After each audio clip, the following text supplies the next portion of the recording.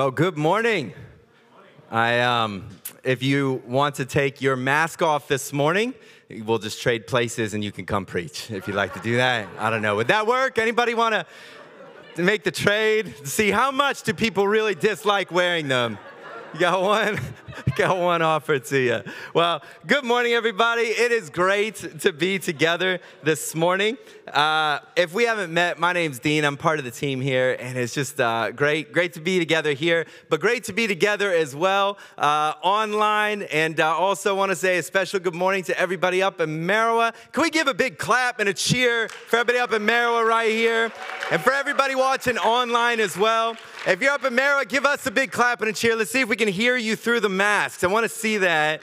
You know, it's going to be a little tricky today because I can't, seeing expressions may be tough. So I want to tell you something right now. Everybody that I can see right in front of me, and I think even through the camera I can see some of you in Merriwa with the mask on, you all look angry. So I'm not just kidding. I'm just joking. I see the smiles. I know they're there, and it's great to be able to get together. And it is such an interesting dynamic that we are all kind of just living with at the moment in terms of just the incredible uncertainty and change. You may have plans you've made for today that you don't know if they're going to go ahead. This last now really year and a half, we always are living with this elevated sense of kind of, maybe not. And one of the things about that is, this is reality. We know life is actually always like that. Life always carries change. It always carries uncertainty. Sometimes we just get to live with the illusion that it doesn't for longer periods of time than others. But right now we're all experiencing it. But this is what we know. Life will always be full of different challenges, choices to be made, questions how to navigate. And that is why one of the reasons we're looking at this series as a church right now called Live by Love. Because we believe that Jesus has given us, in the midst of a world that can be sometimes feel a little unsteady under our feet, in the midst of a world where there can be a lot of change and challenge and questions of how we can navigate things, we will always do well if we orientate our lives by this reality. What Jesus said is the most important commands, the most important kind of truth that we can orientate by, to love God with all our heart, all our soul, all our mind, all our strength, and to love our neighbors, to love others as we love ourselves. That no matter the situation, this is the question we can always ask if we're wondering, how should I respond to this? How should I relate to this? How should I process this? Or what should I do in this situation? It always go well if we ask the question, how in this situation can I love God with my whole heart? And or how in this situation can I love another as myself? And that can steer us through even dark, foggy, uncertain stretches of life or wherever our path might take us. And so this series is about, though, we have to also, in order, if we're going to do this well, if you were here last week, we looked at 1 John, and the book of 1 John, this letter, it reminds us that love, because we all have to ask the question, this important question, so if we're going to live by love, the great philosopher Hathaway said it first, what is love? And I don't know if anyone knows Hathaway, but there's a couple of you out there. You're probably watching online, and if I see you, anyway. But anyway, Hathaway, you can look up later. And but it's not a philosopher, okay? It's I don't know, techno band from the 90s. What would you call Hathaway? Phil, would you say techno? Am I describing Hathaway well? Anyway, great song. What is love? But the answer to that question, how can we live by love if we don't put a little flesh on that skeleton? If we don't put a little, there's got to be some meat on the bones. We live in a world that will always, love, and we can celebrate, what is the love, and we can feel good about certain things. But we believe what 1 John told us is that love comes from God. So if we're going to understand how to love, we have to understand how God loves us. And then it's out of that experience of his love for us that we actually become free and able and to understand what does it look like to love him with our whole heart and to love others. So today what we're going to do is we're going to look at a story, a parable that Jesus tells that really puts flesh on those bones, that really is here to give us, this is what God's love for us looks like. This is how God loves us, and therefore this is what it gives us direction, clarity. What would it look like for me to love God and to love others? And the story that we're going to look at is sometimes called the parable of the prodigal son. It's sometimes called the parable of the lost son.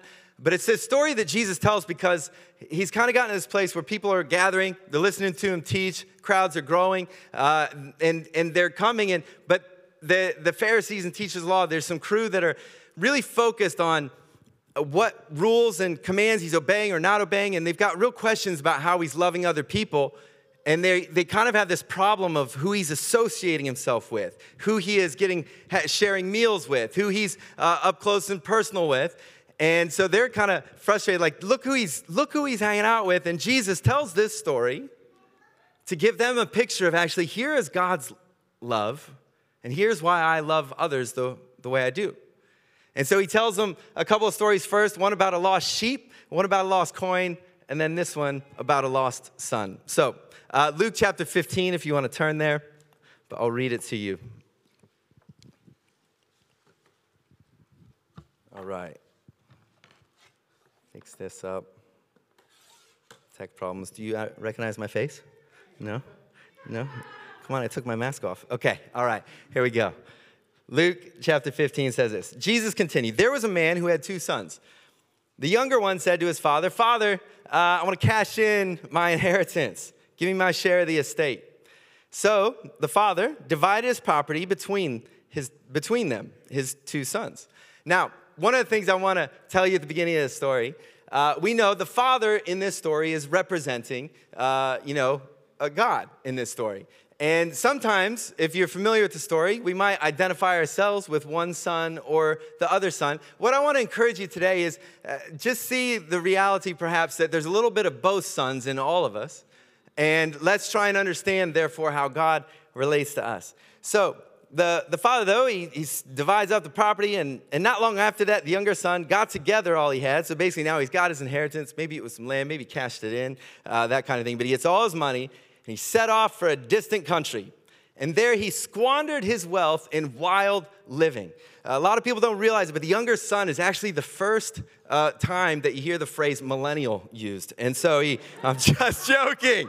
I'm just kidding. I wasn't going to make a joke about a young person who just mooches off their parents and just part. Anyway, just kidding. Just joking. I just wanted to offend an entire generation in one moment. So thank you for being here. I love you. Just kidding. So funny in my mind. But anyway, I'm just joking. Just joking. So young son goes off backpacking but he just is wild living, reckless living. He's just everywhere he goes. It's, you know what, my shout tonight. He's buying for everybody. He's spending on, parties, food, women, all these things. Just, not investing it, just spending it. And so, of course, after he had spent everything, it's all gone. He just partied it away. There was a severe famine in the whole country, and he began to be in need.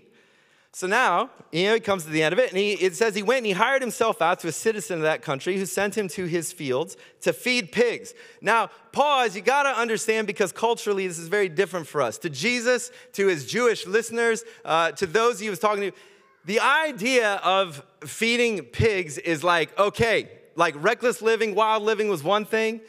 Working for a Gentile farmer and feeding pigs, this is something that is unclean in their culture. This is like, okay, now we're talking rock bottom. And so to do this was just to say, well, he is like, this is bad as it can get. And so then, not only is he doing this, it says he longed to fill his stomach with the pods that the pigs were eating. But no one gave him anything. He's at this point where he just didn't take anything. So finally, as sometimes happens at rock bottom, it says when he came to his senses, he said, how many of my father's hired servants have food to spare? And here I am starving to death. I will set out. I'll go back to my father and I'll say to him, Father, I have sinned against heaven and against you. I'm no longer worthy to be called your son. Make me like one of your hired servants. So he's worked out his plan. He's got his speech ready, and he starts going back. Here's what I'll say. Here's what I'll say. He got up, he went to his father. And then it tells us, but while he was still a long way off, His father saw him, was filled with compassion for him, and he ran to his son, and he threw his arms around him and kissed him. Now, this story, we have to understand Jesus wants to help. The people that he's talking to and teaching this to, they're frustrated at the way he just seems to associate with anyone and people that they would have called unclean. There was a saying in their tradition of someone who tended pigs. They actually, one of their sayings was that anyone who tends pigs or works with pigs is cursed. Like they have very tight regulations on what they think is good and bad and right and wrong. And they're going, here's his son who just totally destroys all of it and takes off. He's dishonored his father. He has just wasted it all. He's hit rock bottom. And how now will that father respond? And the picture of love they would have had was not this.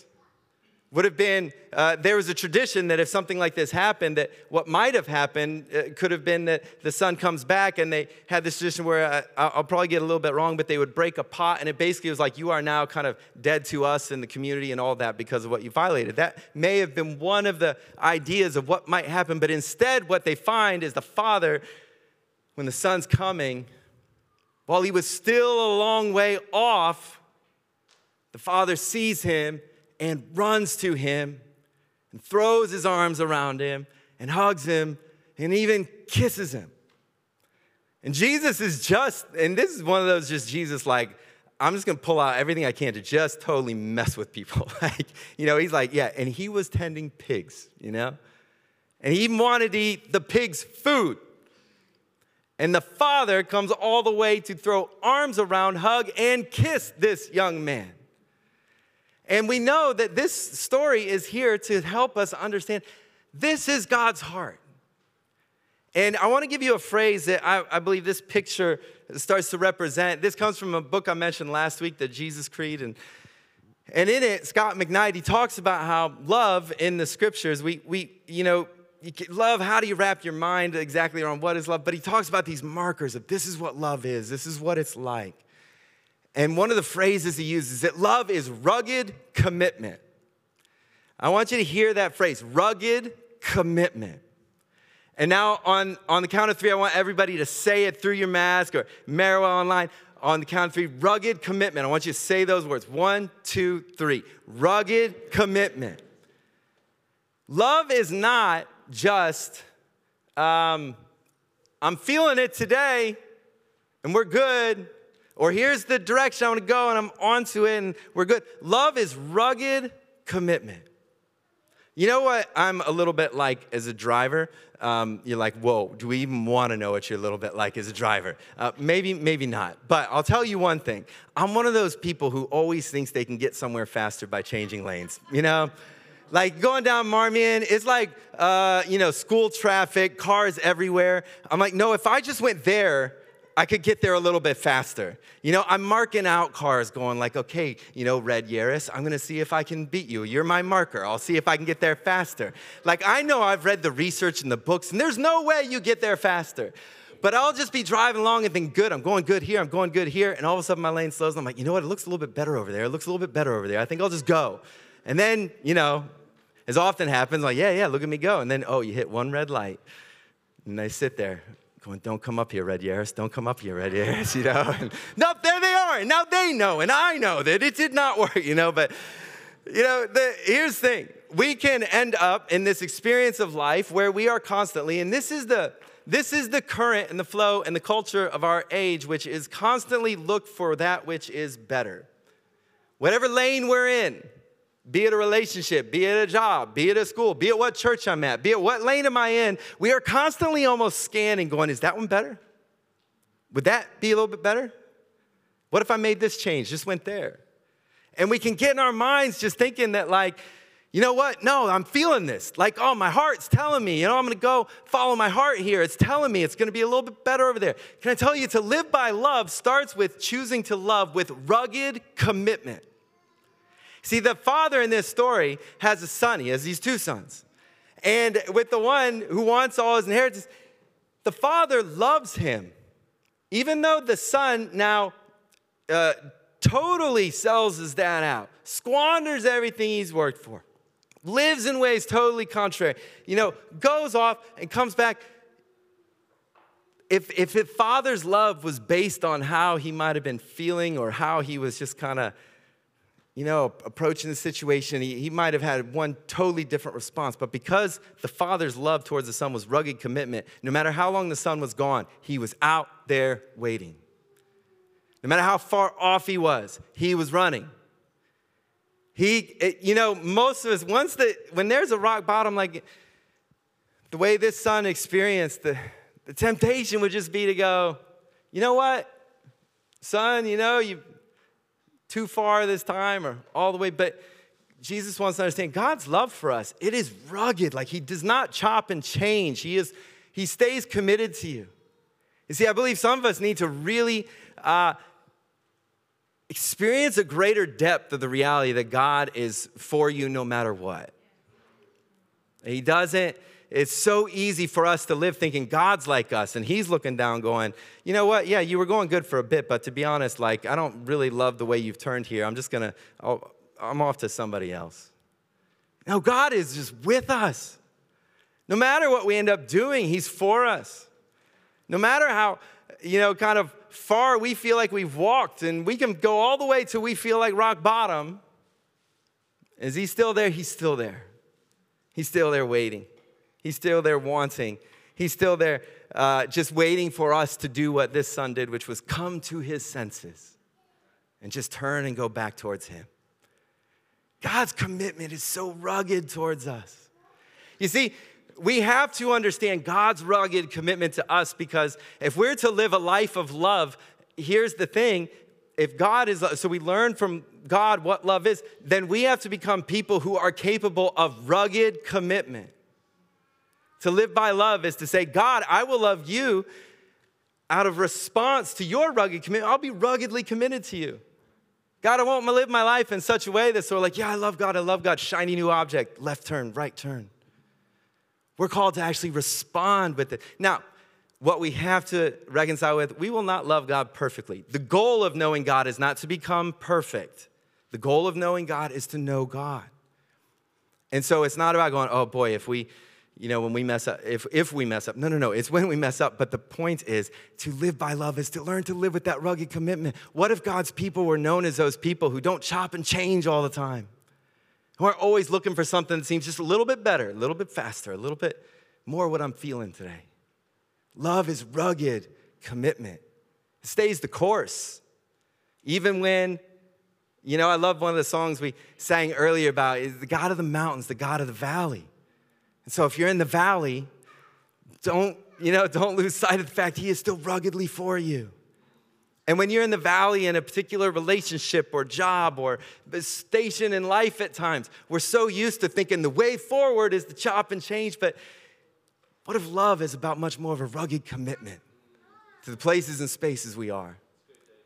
The thing I love as well, though, because sometimes we can also end up, love is rugged commitment. Sometimes we can, if we're not careful, we start to think, well, love is only, so it's just rugged commitment. And God is, he's for me no matter what. I'm sure he is. But what I love is we're going to see a second dimension to God's love here as well. Not only is it rugged commitment, it's also warm affection. Now, I want to hear you say that, okay? On the count of 3, wherever you're at, we're going to say it together. Warm affection. 1, 2, 3. Warm affection. Now, some of you felt awkward just saying warm affection. Blokes, I'm looking at you. We're not often comfortable or always even think about this idea of God's love as warm affection. But check out what happens here. As we saw, the Father, he comes, he throws his arms. He hugs him. He kisses him. He doesn't just say, good, I'm glad you're back. And then, watch what happens next. It says, the son said to him, Father, I sinned against heaven and against you. He's trying to get out his speech, but it's almost like the father just cuts him off and is like, he says to his servants, just quick, bring the best robe, put it on him, put a ring on his finger and sandals on his feet. Bring the fattened calf and kill it. Let's have a feast and celebrate. Play some Hadaway up in this joint. For this son of mine was dead and is alive. I'm sorry, the Hadaway thing is so hard for me to get past it. Anyway, he was lost and he's found. And so they began to celebrate. And meanwhile, the older son was in the field. So we're going to see a little bit of the older son and look at love from another dimension. And the older son was in the field, and he came near the house, and he heard music and dancing. And so he called one of the servants and was like, hey, what's going on? He said, your brother has come. And your father has killed the fattened calf because he has him back, safe and sound. Aren't you stoked? And the older brother became angry, and he refused to go in. So his father went out. This is the father's love. They went out and pleaded with him. But he answered his father, look, all these years I've been slaving for you, and I never disobeyed your orders. Yet you never even gave me a young goat so I could celebrate with my friends. But when this son of yours, who has squandered your property with prostitutes, comes home, you kill the fattened calf for him. My son, the father said, you're always with me, and everything I have is yours. But we had to celebrate and be glad because this brother of yours was dead and is alive again. He was lost, and now he's found.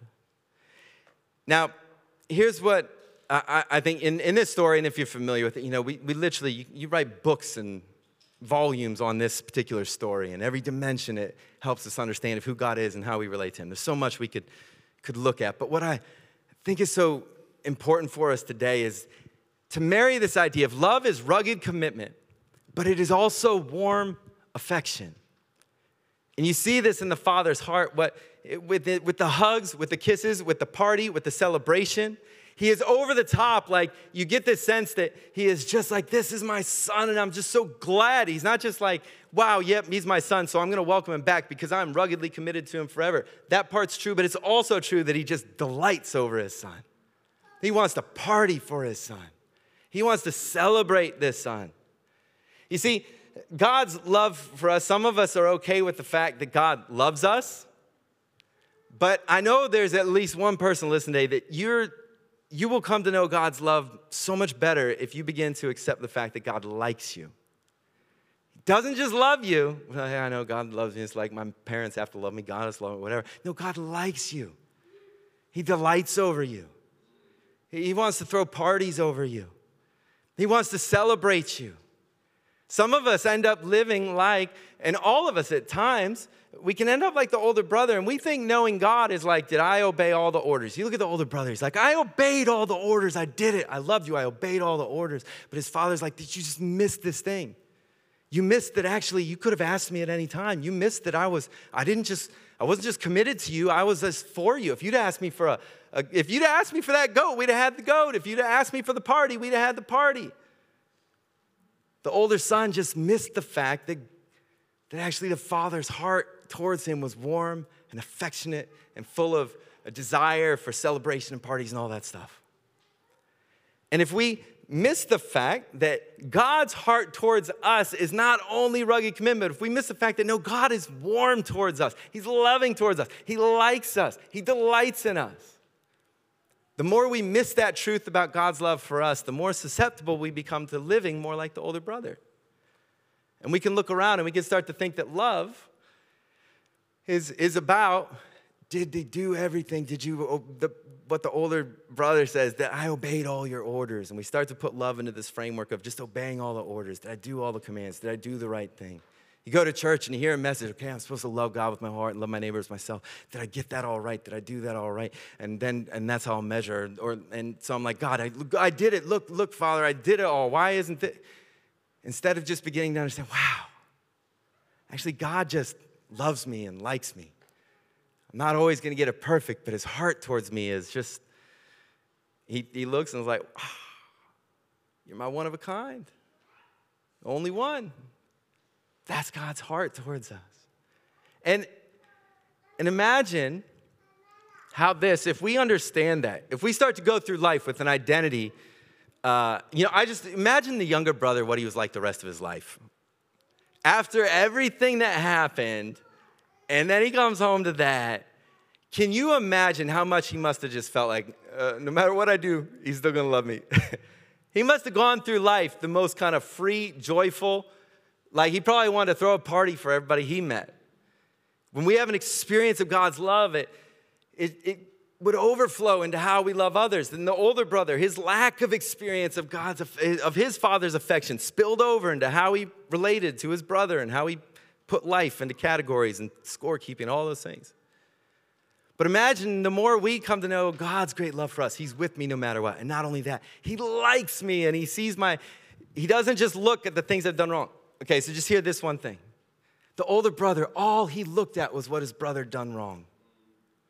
How easy is it for us to look at people in our lives, in our families, in our church, in our sports club, wherever we are, and all we see is the stuff they do wrong.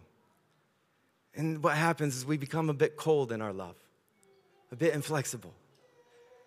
Whereas the father in the story, he doesn't even talk about what the son did. He just says, this is my son. He's back. Give him a ring, give him a robe, crank up the party. If we are to be people who live by love, we have to start by experiencing God's love towards us, knowing his rugged commitment for us, but knowing the warmth of his affection for us as well. And we do that by realizing God is not always looking just at what you do wrong. He sees the best of who you are and who you're created to be, and he delights in that. And if we experience that, then we can become people who can now live by love, that we actually get to just love God instead of trying to just keep score with how we're doing with God. We just get to love him. And then out of that, we get to love others. And to love others is not to just see their faults, but to see what is best about them and who God created them to be.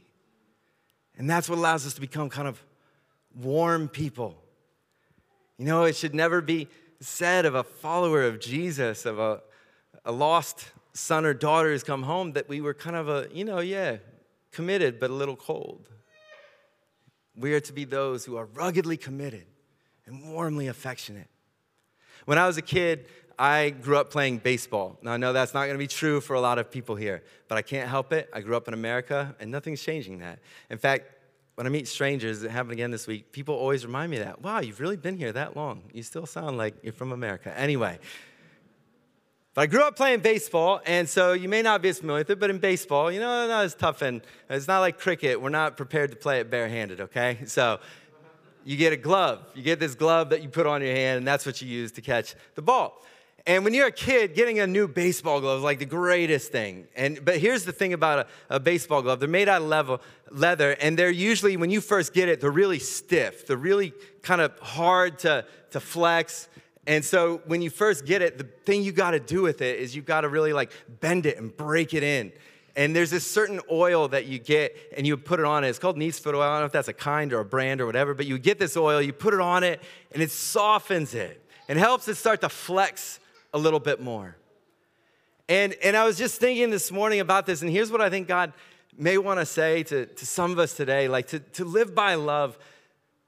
One of the things is we can just remember this. It does require, like a glove, our love, it's got to be strong and rigid. And the reason those baseball gloves are so strong and rigid is because they got to be able to take a lot. You know, the ball comes flying off there hard sometimes. It gets coming at great velocity. It's got to be strong enough to deal with it. And love has to be strong enough to deal with hard times. Love has to be, almost rigid and committed enough, that rugged commitment to see you through the valleys.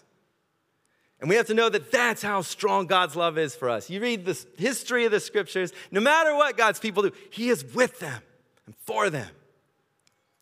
But God's love is also meant to, when we experience his warm affection, what the warm affection does, and even if you're a little awkward with that kind of language, you need God's warm affection in your life to know that he also just likes you and he sees the best of you, and because that's what makes you soft.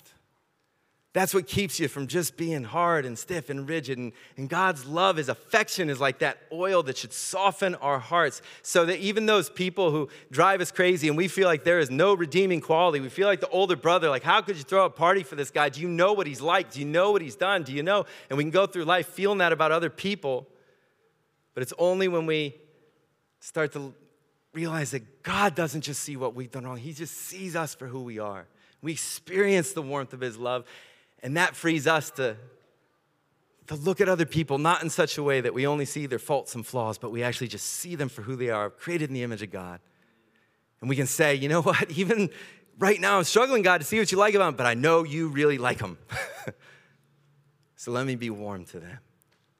Let me be loving to them. Wow, and it's amazing when you choose to start looking not at people's faults, not at their flaws, not at what they've not done. It's amazing how you can begin to start to see whole other sides to who they are.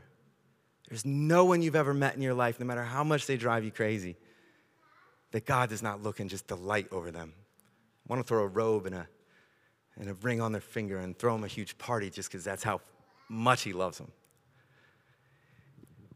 See, imagine a world where this is what God's people are just known for. This is how we live. It's just like, yeah, they're people, they live by love. They make their decisions not just based on what kind of feels good in this moment and what's looking good to the left or to the right, but they're committed to people, they're committed to places, they're committed to what what God's called them to. In a rugged way. They're for people. And they're also warm. They see the best in everyone. Wherever they go, they're a bit like the Father. Hugs and kisses, parties and joy. Not because people are perfect, but just because they're just warm towards people. This is love. Love doesn't get to be whatever we want it to be. Love is what we see that comes from God. It is rugged commitment. It is warm affection. It is what you and I need most in our lives. And it's what the world around us is hungering for. So let's be people who live by love. I want to give you one small thing you can do this week. If you find yourself saying, right, because the hard thing is, just how do I know I want to live like this on Sunday, and my week comes, and it was all good until then I actually had to see that person who, Dean, you still don't know what they're like. And then, how do we get in that space and really live this out? And one of the simple things I want to encourage you to do is what if this week, every day, you began your day, and I encourage you for the next few weeks to just begin by praying this simple prayer. It's likely a prayer Jesus may have prayed regularly. Lord, today, would you help me to love you with my whole heart? And would you help me to love others as myself? I love in McKnight's book, he just talks about how, when we do this, it gives us a place to start, to orientate our day. It gives us a place to kind of calibrate, to set, here's my true north today. God, I want to love you and I want to love others. And as soon as we pray that, we are brought into an experience as well of saying, and God, how have you loved me? You are ruggedly committed. Thank you, God.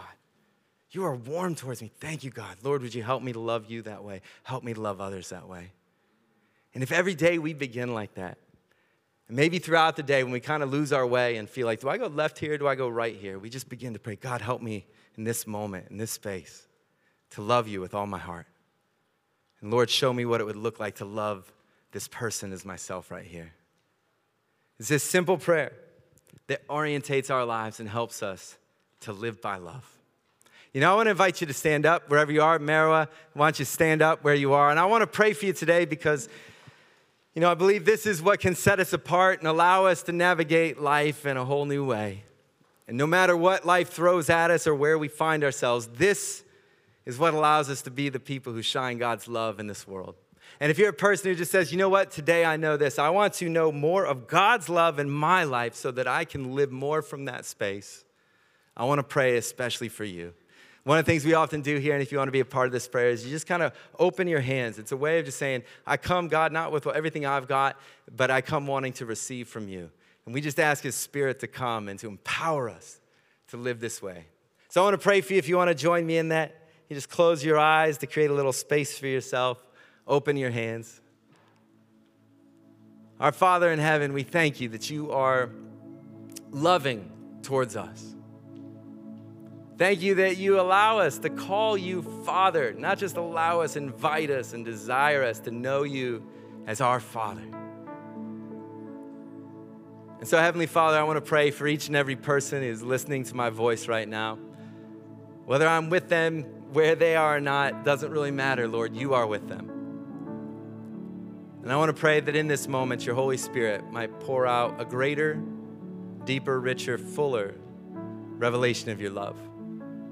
God, I pray for those today who need to know that you have not given up on them. Lord, those today who just need to know that you are still with them no matter what they've done. And you run towards them today. God, may they hear your whisper. May they sense you running towards them even in this moment. May they sense you throwing your arms around them, welcoming them home. In Jesus' name. And Lord, for those today who need that fresh revelation that God, you just delight over them. Lord, for all the scorekeepers out there, for all those who feel like it's about how well they're doing, and they've never grasped just how much you love them the way they are, I pray for a fresh experience, the warmth of your affection. Pour out your affection onto their lives. May it bring security. May it bring peace. May it bring identity. May it bring freedom. And God, I pray for all of us that out of that place of your abundant, extravagant, extraordinary love for us, may we walk into a week where no matter what comes our way, we're able to live from that love. We're able to live by that love. Lord, let your kingdom come here on earth as it is in heaven. We pray today. In Jesus' name, amen. Amen. You know, we're going to respond with a song. And I love this song. It talks about coming to the altar. And it just reminds me of that son who eventually just turned and went, I'm going back to my father's house. I'm going to go and meet with him there. And I just encourage you just to respond today. Respond to his love in your life by just, bring your heart, bring your attention, bring your focus, bring your voice, bring your worship, and experience a little more of his love in your life. Let's sing together.